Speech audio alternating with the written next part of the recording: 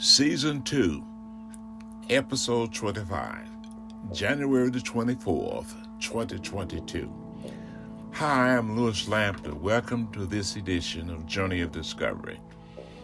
In this episode, I will continue to unpack what biblical scholars call the golden chain of redemption, beginning with whom he foreknew. The he here is God, of course. Romans 8, verse 28 to 30 says this, "And we know that for those who love God, all things work together for good, for those who are called according to his purpose. For those whom he foreknew, he also predestined to be conformed to the image of his Son, in order that he might be the firstborn among many brothers. And those whom he predestined, he also called. And those whom he called, he also justified. And those whom he justified, he also glorified." In today's episode, Paul continued to unfold God's initiative in providing and completing our salvation. He has already shown us how the Holy Spirit intercedes for the saints according to the will of God. And our God causes all things to work together for good. Paul rounds off verse 28 by assuring that God's divine provision were for those who are called according to his purpose. We have already established the fact that the word called, when used in the New Testament epistles, mean God's effectual calling of his elect that brings them to salvation. So here in Romans 8:29, it points out how God began his electing process by stating, "For those whom he foreknew, he also predestined." The Greek word translated foreknew denotes before and to know. Distinct meanings: 1, to know before, whether a person or a thing. Acts chapter 26, verse 5, and 2 Peter chapter 3, verse 17. 2, to foreknow with appropriation, to foreapprove, to make a previous choice of, as a peculiar people, Amos chapter 2, and 1 Peter chapter 1, verse 20. 3, to ordain before, foreordination. Those are the three distinct meanings of foreknow. Here in Romans chapter 8, again, verse 29, it occurs with the verb predestine.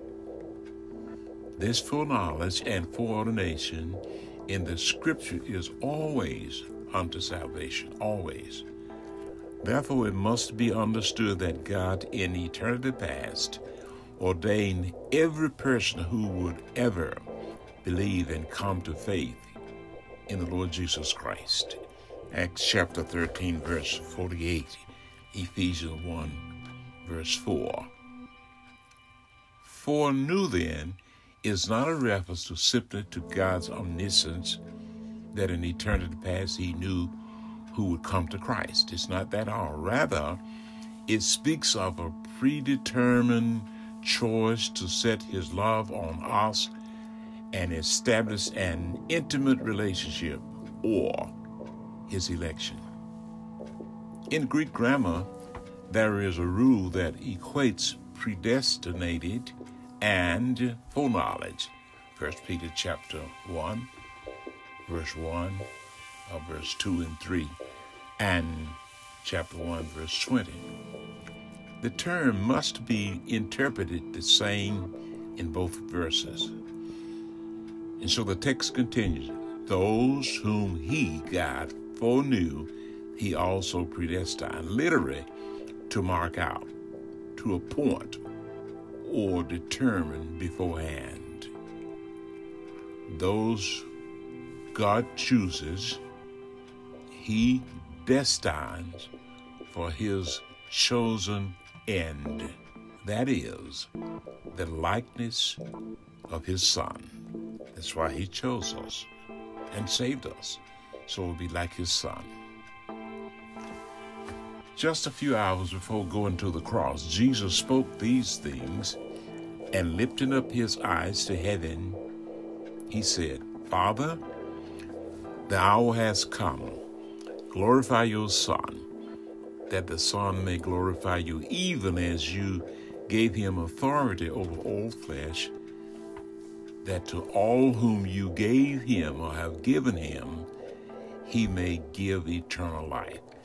In other words, the Lord Jesus Christ has the authority to give eternal life only to those that God has given him, And he goes on in that prayer by saying, this is eternal life, that they may know you, the only true God, and Jesus Christ, whom you have sent. I glorified you on the earth, having accomplished the work which you have given me to do. Now, Father, glorify me together with yourself, with the glory which I had with you before the world was. I have manifested your name to the men whom you gave me out of the world. They were yours, and you gave them to me, and they have kept your word. Now they have come to know that everything you have given me is from you. For the words which you gave me I have given to them, and they received them and truly understood that I came forth from you, and they believed that you sent me. I ask on their behalf. I do not ask on behalf of the world, but those whom you have given me, for they are yours. John 17, verse 1 to 9. Note, those past tense verbs given and gave in the verses above affirm the fact that believers, don't miss this, believers are love gifts from the Father to the Son. Believers are those whom he, God, foreknew. He also predestined before the world began. Here it is again. And we know that for those who love God, all things work together for good, for those who are called according to his purpose.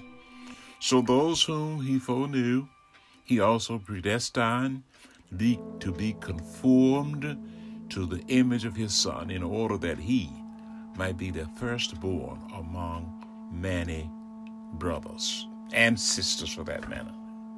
Listen, heaven will be filled with people from every tribe and language and people and nation. Revelation chapter 5, verse 9b. Can you say hallelujah to that? Heaven will be full of folk you never heard of, language you never heard or were able to speak, and none of that is confusing to our Heavenly Father. What a great day awaits us, a great day. I hope you are anticipating it. Can you say hallelujah to that? We all will be together. There will be no more schism, no more discrimination, no more alienation. We will be in the Father's house. Now here's a praise response to all that we heard. It comes from Psalm 145, verse 1. The psalmist says, I will extol you, my God, O King. I will bless your name forever and ever.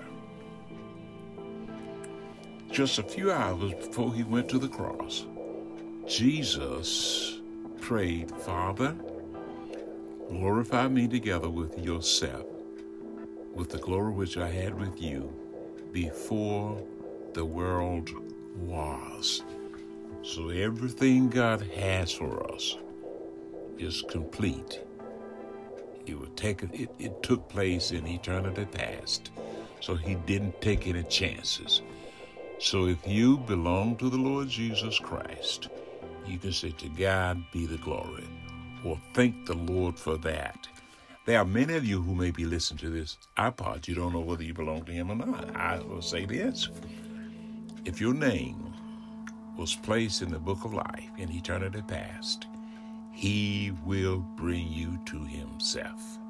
Now that's good news. So if you have been struggling to get to know him, give up your struggle. Wait on him, trust him. And if he moves you to do so, you can say to him, God, be merciful to me, the sinner. And he will hear that prayer, especially if your name is in the book of life. Well, that's it for now. I'm wishing for you an amazing day. So cheer up and be glad in it. Good day.